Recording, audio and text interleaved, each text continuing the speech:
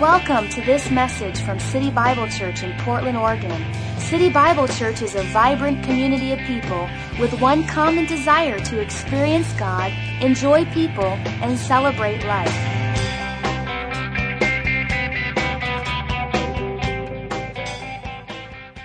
We're in the midst of a series right now called Alive. Would you say alive with me, please? Come on, alive. And as we take a look at this series is more than just a great name or a great theme. I believe that it's God's prophetic word to you as an individual, to us as a church, and to us as a nation.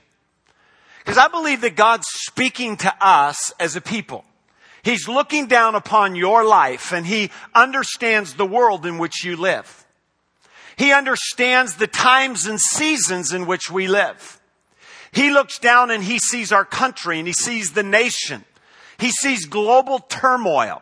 He sees the different things that are going on. And I believe that if you were to ask Him what's on His heart today, it would be that His people would live life alive.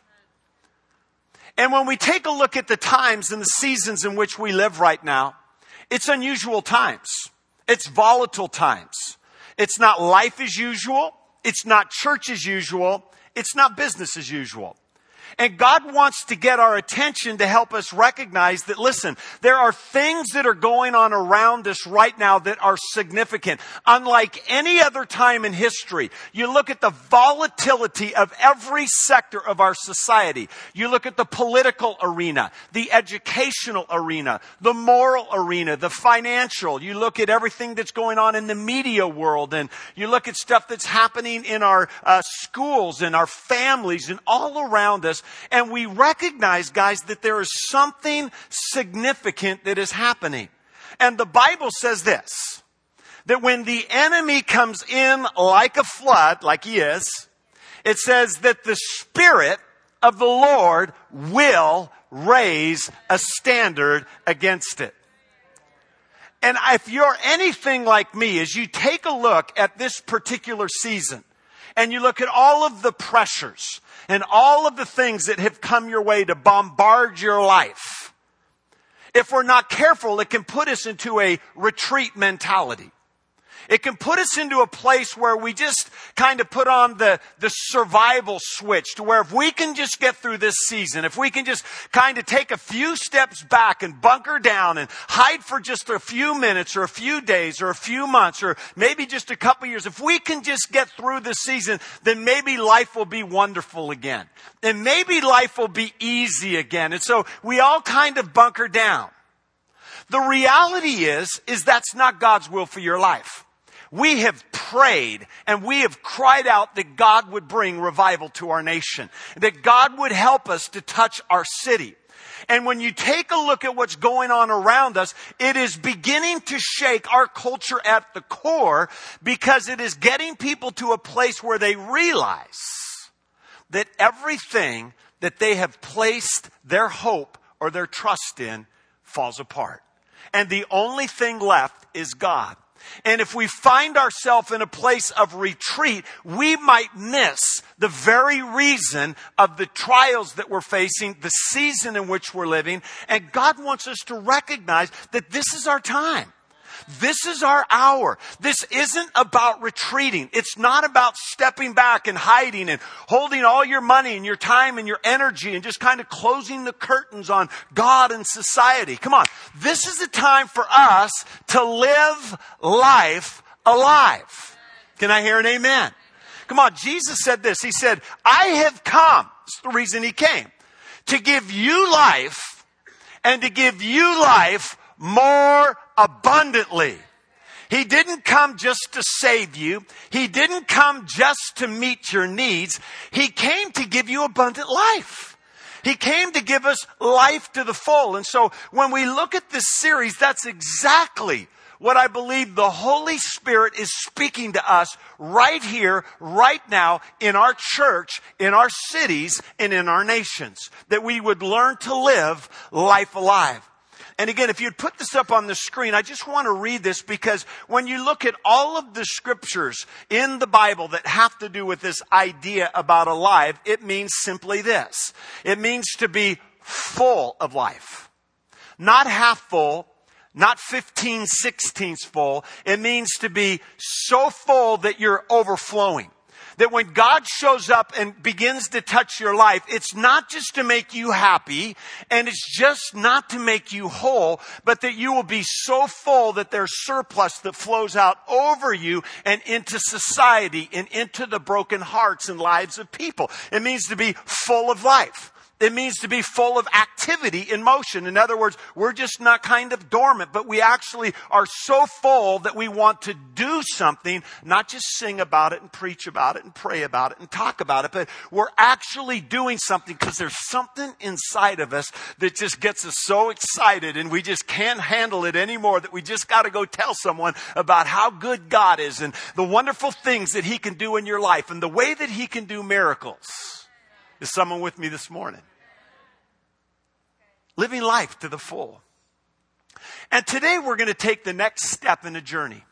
As we've talked about a couple things that God wants to revive in your life. Last week, Pastor Frank talked about reviving our heart and how God wants to come and begin to touch and to do something significant in your inner being in regards to you and who you are.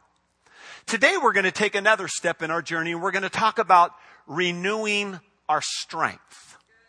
We're going to be talking about renewing our strength. Because listen to me, I believe that there has been something that the enemy has robbed in this season from believers across this nation. And it's their strength.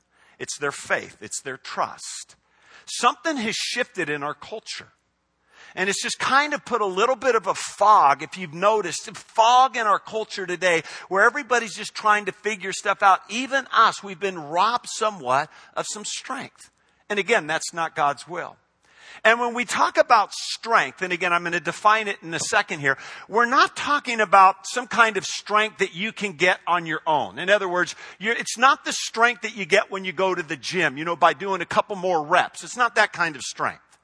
It's not the strength that you get by drinking a 5-hour energy drink or sitting down and drinking a 12-pack of Red Bulls or eating a box of Power Bars. I mean, it's a strength that you can't get in the natural arena of your life. When you look at the Bible and you look at times and seasons of turmoil and tragedy, and you take a look at what's happening, God begins to blow supernaturally upon His people. And there's something that happens inside of you that can only take place by the Holy Spirit. And when we look at this area of strength, it's simply this. It's divine enablement. In other words, ordinary people that are touched by God that do extraordinary exploits. I'll say it again. Ordinary people like you and me that are touched by God to do extraordinary exploits. And the reason why He comes, that divine enablement comes, it supersedes your talents, your abilities, and your passions. It may come to empower them, but it supersedes them. And when it comes and touches you, it's this undiluted, pure, and I love this word, unstoppable power that allows you to move the kingdom of God forward in your world, and nothing can stop it. I'm talking about a strength that God wants you to have in your life right here and right now. And if you were to just step back, and again, if you get one thing out of this morning, the big idea as I talk about this revived strength, it would be this. Your revived strength. It would be that God desires to revive our strength, renew our passion and faith, so that we would fulfill His purposes in our lives and in our church and in our world. We've got to be careful in American or Western Christianity that we don't try to simply receive something from God to build just us up. That is a byproduct, and thank God that we receive favor and blessing and peace and joy, but they are all a means to an end. When God's strength comes upon you, it's not to make you happy and whole. It's to give you divine enablement to fulfill the purposes of God upon your life.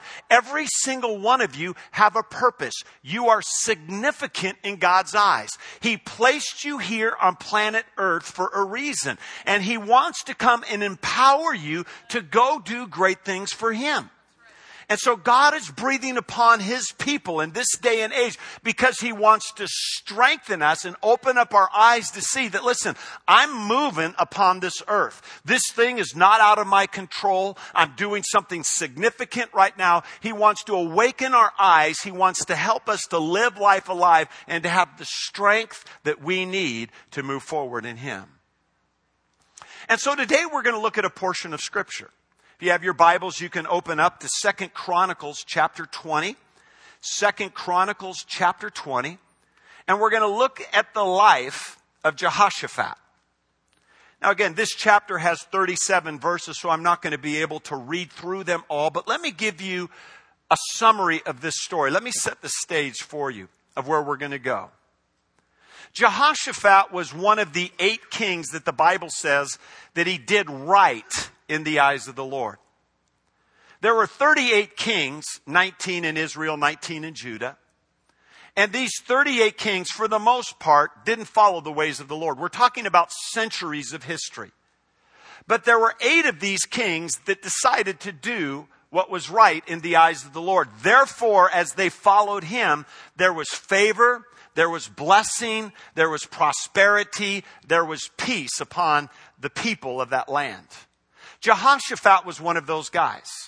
And for about 25 years, he started king as 35 years old, served till he was about 60. For the most of his reign, he enjoyed the favor of God and the peace of God and the joy of God.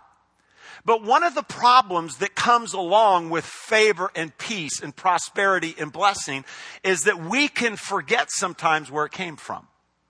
And what happens is our fervency to pursue God and our dependence in God ultimately can lean us towards our independence from God because we just get complacent and we allow mixture into our lives.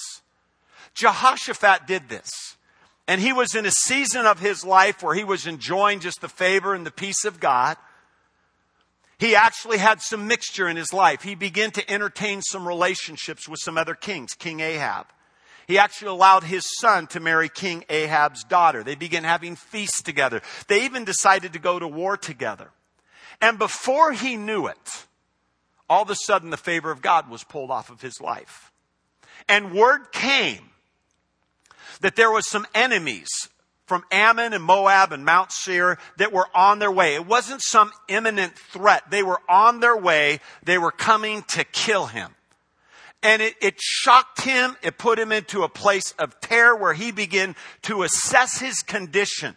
And it woke him up. I mean, it was a wake-up call. And he called together the people of all of the people of his kingdom, and he began to talk about what they were going to do, and called them to a fast, and brought them to the temple, and told them to pray. And he began to make some immediate adjustments in his life that saved him from disaster. And the cool thing about this story, the way it ends, is that there was an overwhelming victory. He chose to make some decisions right in the midst of the tension that turned everything around.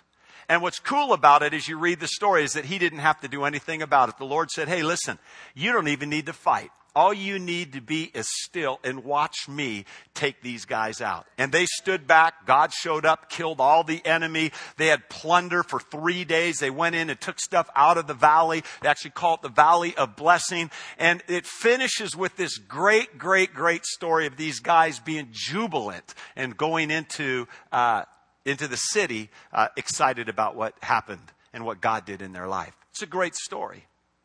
But here's the key about this story, is that Jehoshaphat did 4 strategic things in order to turn things around. And I am convinced that these 4 things apply to you and me in our life right here and right now. And again, I know that we all come from different walks of life. We're all at different levels of spiritual maturity, different seasons of life. Some of you are in retirement. Some of you have recently come to Christ and wondering where to get a job, and anywhere in between. The reality is this, is that there's something here for you today. God wants to touch your heart and your spirit with some truths here that will help to revive your strength for the season in which we live. And so I want to look at these 4 things this morning, 4 critical points. The first thing, the first truth that Jehoshaphat did in this situation is that he understood his condition. This is important. Jehoshaphat, if you read in your Bible, 2 Chronicles chapter 20, verse 2, it says this. Messengers came and told Jehoshaphat, a vast army from Edom is marching against you from beyond the Dead Sea. They were already in motion. They were already coming his way. And the first thing that he did was he understood his condition. He realized that there were some things that needed adjustment in his life. And he went specifically to God's word and God's principles to say, okay, help me understand where I'm at. You want to see change in your life, the first thing that you've got to recognize is where you are at. And when you look at our condition today, our nation isn't much different than the times of Jehoshaphat. Come on, you go back 200 years. We are a nation known in the history books as a nation of prominence and power, the favor of God, peace. I mean, before 9/11, there was no such thing as terrorism and things happening on the soil of our land. And there was great favor. God truly shed his grace on thee. But what's happened is that the church as a whole has got somewhat complacent. We've enjoyed the blessings of God, and our dependence in him has somewhat turned into an independence from him. About 100 years ago, there was a man, his name was William Booth, the one who started the Salvation Army. And he prophesied right at the turn of the century, late 1800s, about the 21st century church. I believe he had a word from the Lord, but he said this about us today. He said 6 things will dominate this generation. He says they will have religion without the Holy Spirit. They will have forgiveness without repentance. They'll have conversion without new birth. Christianity without Christ. Politics without God. And heaven without hell. Now, when you go back to the Word of God and you look at what the Holy Spirit represents and what forgiveness is and what repentance is and what conversion is and who Christ is and what heaven and hell is all about, and you begin to realize that this prophecy is kind of true. Now, I understand that every single one of us here, we're at different levels of our journey, as I mentioned earlier.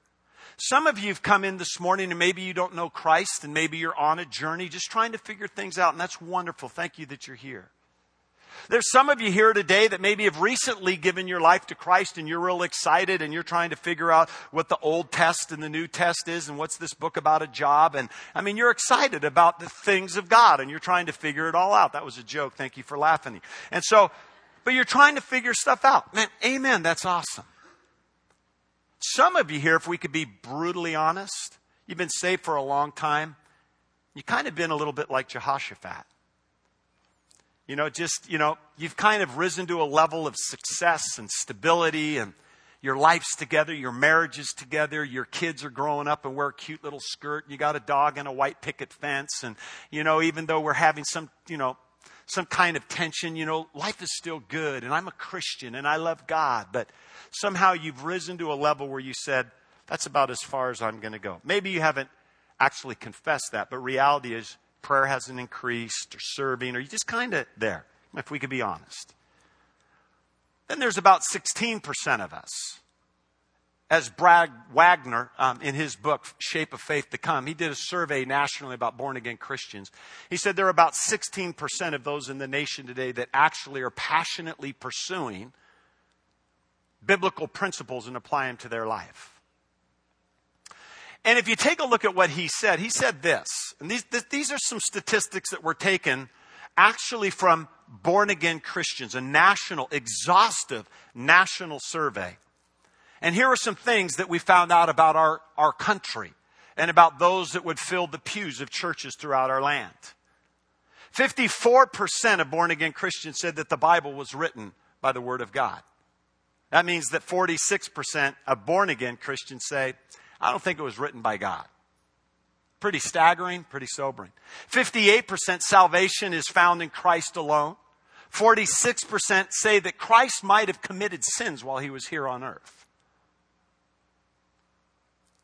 36%, I love this one.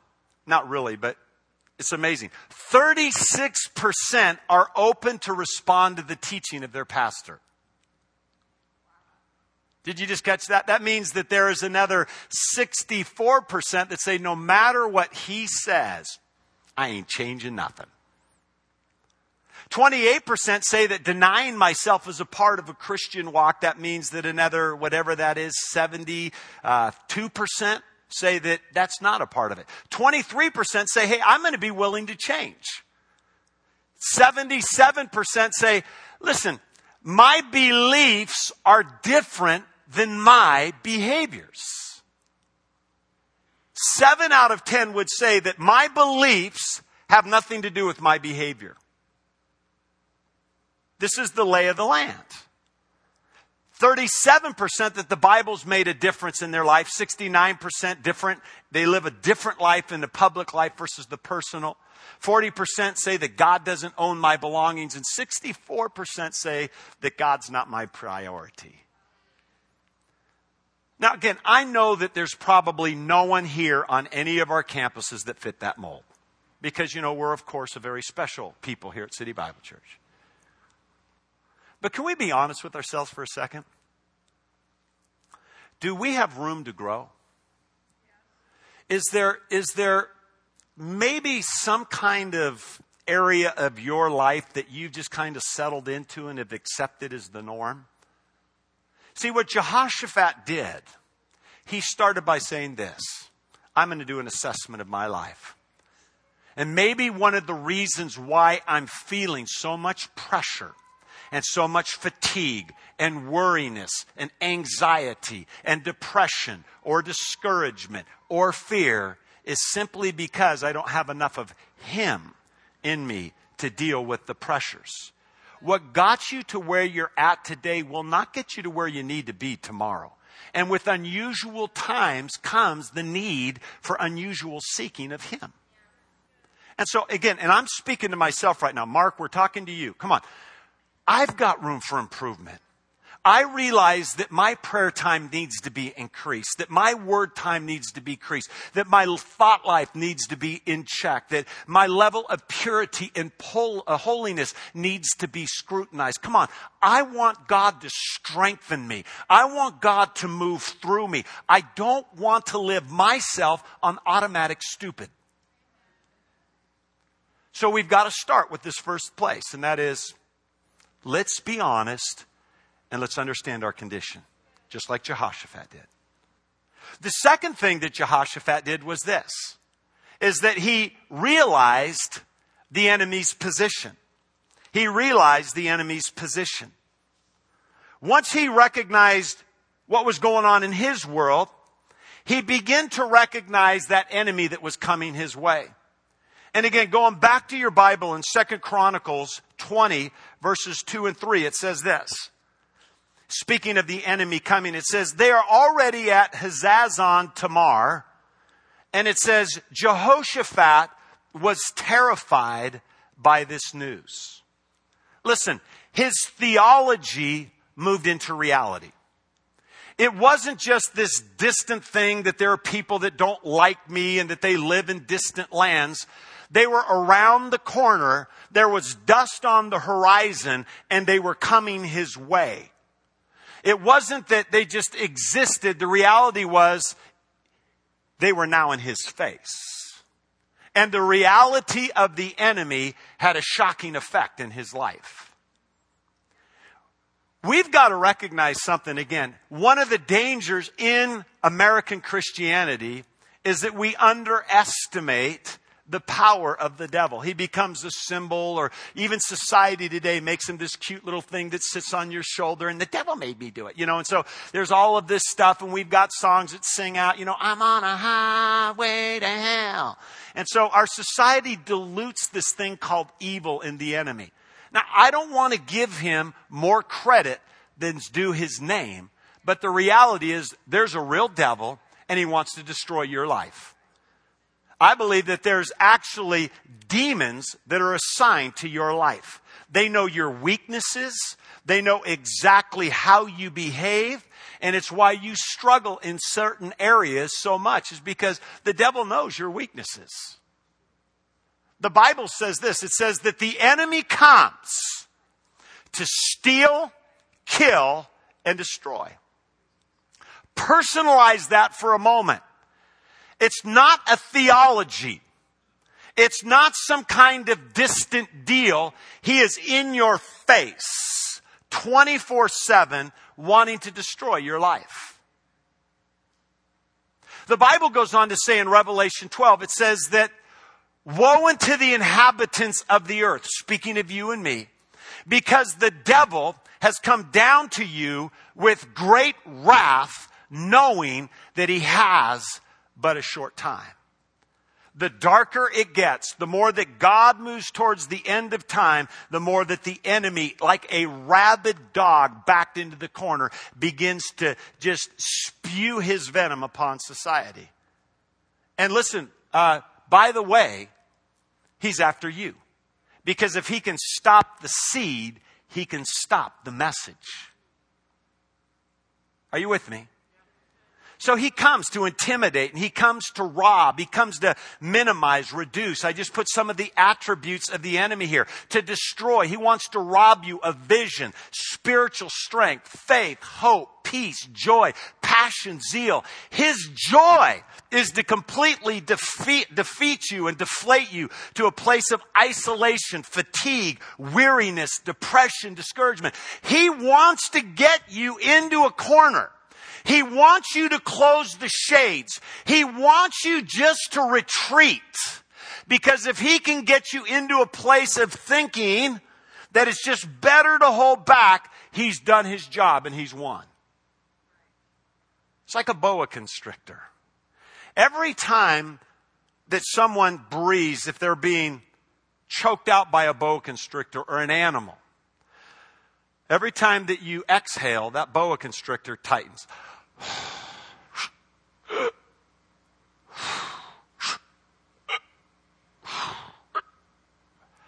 I think that's what's happening in our culture today. What's happening in our society, little by little, he's just restricting, robbing you of strength and joy, and all of a sudden you start feeling worry, and it's starting to affect you physically, and all of a sudden you're getting ulcers and you can't sleep at night, and you're staring at tiles, and all of a sudden your world just begins to spin. She's strangling you, choking you out. In fact, I believe that there's someone here today, there's people here today. You're sitting in one of our services, and you feel so strangled that it's affecting you physically. You've got headaches, ulcers maybe, panic attacks. And I believe that there's a breaker. I'm going to just stop the service for a second. You're here this morning, and that's you. And you feel that there's something that is restricting you. Would you do me a favor on any campus? Would you stand to your feet? I'm going to pray and believe that God, come on guys, this is church. I'm going to believe right here and right now that God is going to break something off of your life where there's going to be new freedom. We are going to cut that boa constrictor thing off of your life, and you're going to be set free. Come on. He who knows the truth will set him free. If that's you, would you stand on any of the campuses? This isn't saying that there's sin in your life. Thank you for being obedient. Thank you, thank you, thank you. Thank you at 2:17. Thank you. Come on. This is what it's about. Let's believe God right now in this service, right here, that God's going to come and show up and break something off of these people. Thank you, thank you, thank you, thank you, thank you. Rocky Butte, thank you. Would you do me a favor, church? And this is what church is all about. We're not here just to watch. We're here to participate. Would you stretch your hands towards someone? And would you agree with me in prayer that something's going to break right now in this place? Now, Father, we come.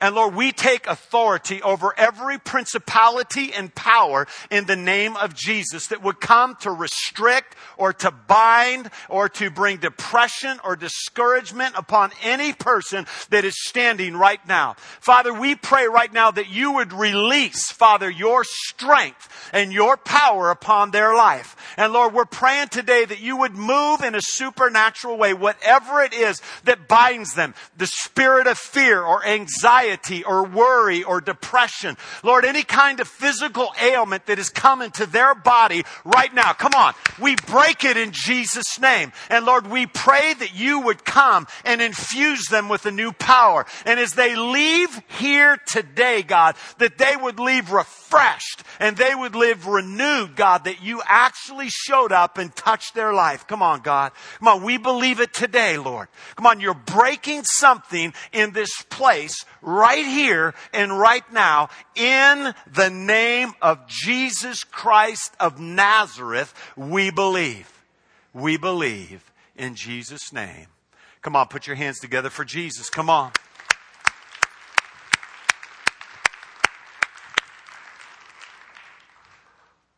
Jehoshaphat, he understood his condition. We need to understand our condition. He realized the enemy's position. Here's where it gets good and where it starts to get real exciting. Because the third thing that he did was this, is that he embraced God's position.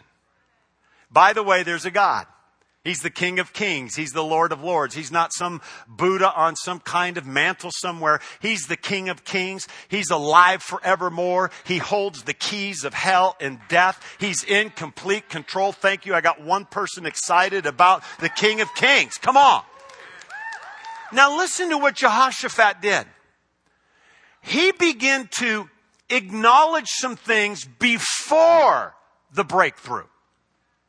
Before the victory. There's still dust on the horizon, by the way. Here they're coming. They're running towards him. He's realizing his condition. He sees the enemy's position. He realizes that this thing is out of his control. And so he does four things. He acknowledges God's position. He proclaims his authority. He declares his past victories. And he stands on God's promises. And you can read every one of these scriptures for yourself a little bit later on. But you see that he begins to proclaim things. He prophesies them over his life. He speaks them into existence. He speaks faith into his circumstance. He doesn't allow his circumstances to squander his faith, but he allows his faith to squander his circumstances. Oh, now that's going to someone right now. Come on. Yeah. Listen to this. He acknowledges God's position. He says, you alone, verse 6, are God who is in heaven. You are ruler of all the kingdoms on earth. You are powerful and mighty. I love this. No one can stand against you. Whatever you're facing, you look at it and you just say, man, I serve the King of Kings and the Lord of Lords. And there is nothing that can stand against the will of God in my life. It's what he started doing, but they're still coming. Shush. He declares his authority. Verse 7, oh, our God, did you not drive out those who lived in this land? When your people Israel arrived, he starts talking about the authority. Wait a minute, they're coming, but sooner or later you're going to show up. Because you've done it in the past, you'll surely do it in the future. And then he begins to talk about his promises. And I love this scripture in verse 9. He says, we can cry out to you to save us, for you truly will help us and rescue us. Despite what I see, despite what's going on in your world right now, God is going to show up. Listen to me. It's God's position. You can't see it. You don't feel it. But you know what? Truth is not based upon what you feel. It's a fact. Well, I don't feel. Doesn't matter how you feel. The fact of the matter is that God will never leave or forsake you. Greater is He that is in you than he that is in the world. I can do all things through Christ that strengthens me. I am more than a conqueror in Christ Jesus.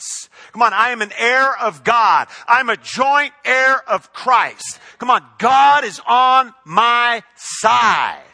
Speak it into your circumstance. Stand in God's position. Embrace it for your life and for your world and say, yes, God, I can't see it. Here they come. Ah! And you just look at it and you speak to it. And you shut it down by the power of God. It's not your words, but it's the spoken word of God towards those circumstances that shut it down. It's Bible. I mean, you go through and you see David. I mean, people are wanting to kill him and stone him. And it says, but David strengthened himself in the Lord. In other words, he bunkered down, and you read throughout the Psalms, he speaks to himself all the time. I tell myself, praise the Lord. I mean, he's always speaking to himself and he's proclaiming things. We've got to do the same thing. And here's where the rubber hits the road. Come on, tell me what the three things are. The first thing we need to do is to recognize. We need to recognize our condition. Awesome, you guys are good. The second thing we need to do is realize the enemy's position. The third thing we need to do is embrace God's position. Now here's the kicker. This is the takeaway. It's really this simple. Is that you need to solidify your decision. See, because everything that I've preached so far and these truths in the Bible will do you no good unless you apply them to your life. Impartation without application is fantasy. God will never honor you based upon your intentions, but simply upon your actions. And so when we get something like this and we look at God's word and we say, okay, I understand that I'm kind of like this and I feel like my strength has been weakened and I really need to make some changes and I recognize my condition and the enemy, and it finally comes down to what are we going to do about it? This is the colossal breakdown of Western Christianity today. Is we come in 52 weeks out of the year and receive something, but we leave and never apply it. We don't make the changes. Maybe we don't see the enemy enough. Maybe there's not enough challenge to say, I better start praying more. I better start reading my word more. I got to fix my thought life or turn off my computer or love my wife more. Really, I mean, whatever it is. Come on, guys. Something to say, God, grab a hold of me. Grab a hold of my behavior, not my beliefs. But my behavior, and help me to solidify my decision. And here's what Jehoshaphat did. There are 5 practical things. The first thing that you need to do is you need to position yourself properly. Immediately, when he recognized the enemy coming, he called everybody together for a fast. They fell on their face and they began to pray. They realized that they had lived too long in a place of co-partnering with God, and there was an alignment issue. And instead of using him and privatizing his faith and calling him in occasionally when he needed him, he said, you know what? I better get under him. Because if I get under him, that's where the strength comes. It's where protection comes. It's where blessing comes. And if we're out here, the shower's over here, and we're wondering why we're not getting wet, it's because you need to get under him. You know, in 2 Chronicles 7:14, it's a great verse that many of us know. It says, if my people who are called by my name will humble themselves and pray and seek my face and turn from their wicked ways. A couple things that he says, if you'll do these things, I'll bring healing to your land. One of the words there, it's pretty fascinating, that has to do with positioning yourself properly. He says, if you'll humble myself, he's talking about a position issue here. The word humble actually means to position yourself in the form of a beggar. To position yourself in the form of a beggar. And if you've ever seen anybody and go into a third world country and watching these little kids begging, when you catch their eyes, there's one message that's very clear. They want you to understand that you are their sole source of survival. That's what that word means. We've got to get to a place where we position ourselves and say, God, only you. Man, if you don't show up like Moses, man, if you don't show up, I can't go any further. God, you've got to come and you've got to show up in my world, in my life. I realize without you, I can do nothing, but with you, all things are possible. It's an alignment issue. And when we understand the alignment issue, what happens? Strength comes. Supernatural empowerment, because you realize you don't have anything to do with it. You can't change tomorrow. You can't change your circumstance. Can't beat on your chest or breathe in a brown paper bag or hyperventilate. Doesn't matter, 20 push-ups. It's not going to change. Only he can change it. And when we do that, we find that God comes and strengthens us. Second thing that we need to do is trust in God's word completely. And you look at the word here and in verse 15, it says, this is what the Lord says. It didn't say this is what Jehoshaphat says. It says, this is what the Lord says. And I like this. He says, do not be afraid. Don't be discouraged. Come on, that could speak to someone right here today. It says, by this mighty army, for the battle is not yours, but God's. Come on, let go. Let go of the problem. Let go of the things that are bringing worry upon your life and bringing pressure upon your life. Listen, it says that the battle is the Lord's. Put it at His feet and then go do life. Because when you worry about it, like Jesus says, no, take no thought for tomorrow because it will take care of itself. Don't worry about tomorrow. He's saying, listen, don't let it kill you. You're not going to change it. Position yourself. Trust in my word completely. Number 3, praise God sacrificially. This is a great season for us. We believe in prayer. We believe in worship. We believe that the presence of God comes down. This is a time. This whole series, what we've been talking about, it's a time for us to begin to receive more from Him, meaning increasing our prayer and increasing our worship, maybe even fasting every once in a while. That'd be a novel idea. You want strength, your level of supernatural strength has everything to do with your level of supernatural activity. So God, help us to be sacrificial. Then we got to put the results in God's hands entirely, because He's the one that's going to do it. And then lastly, and this is the best part of the story, walk in victory overwhelmingly. Listen to me. That last statement is God's will for your life. God's will is that you walk in victory. God wants you to triumph. God wants you to live life to the full. He wants you to live life alive. He wants you to have abundance. And I'm convinced that what God is speaking to us as a church, and what He's speaking to you as an individual, and what He's saying to our nation, is the enemy's coming, but there's still time to turn it around. All that's needed for evil to triumph is for good people to do nothing, as Winston Churchill said. If I could beseech you this morning, is to not take this season, what Pastor Frank is sharing, what we're trying to do, as another Sunday message. Please, please, please. But if we could just recognize our condition as individuals, look at our nation, look at our world today, realize that God has placed you and me in this day, in this age, to be His weapons of war, to be His battle axe, to be the ambassadors of Christ, to be His voice, to be His hands, to be His heart. That's why we're here. It's not about us being happy. It's not about us being whole. It's about that working through us in order that we might touch this world for Christ.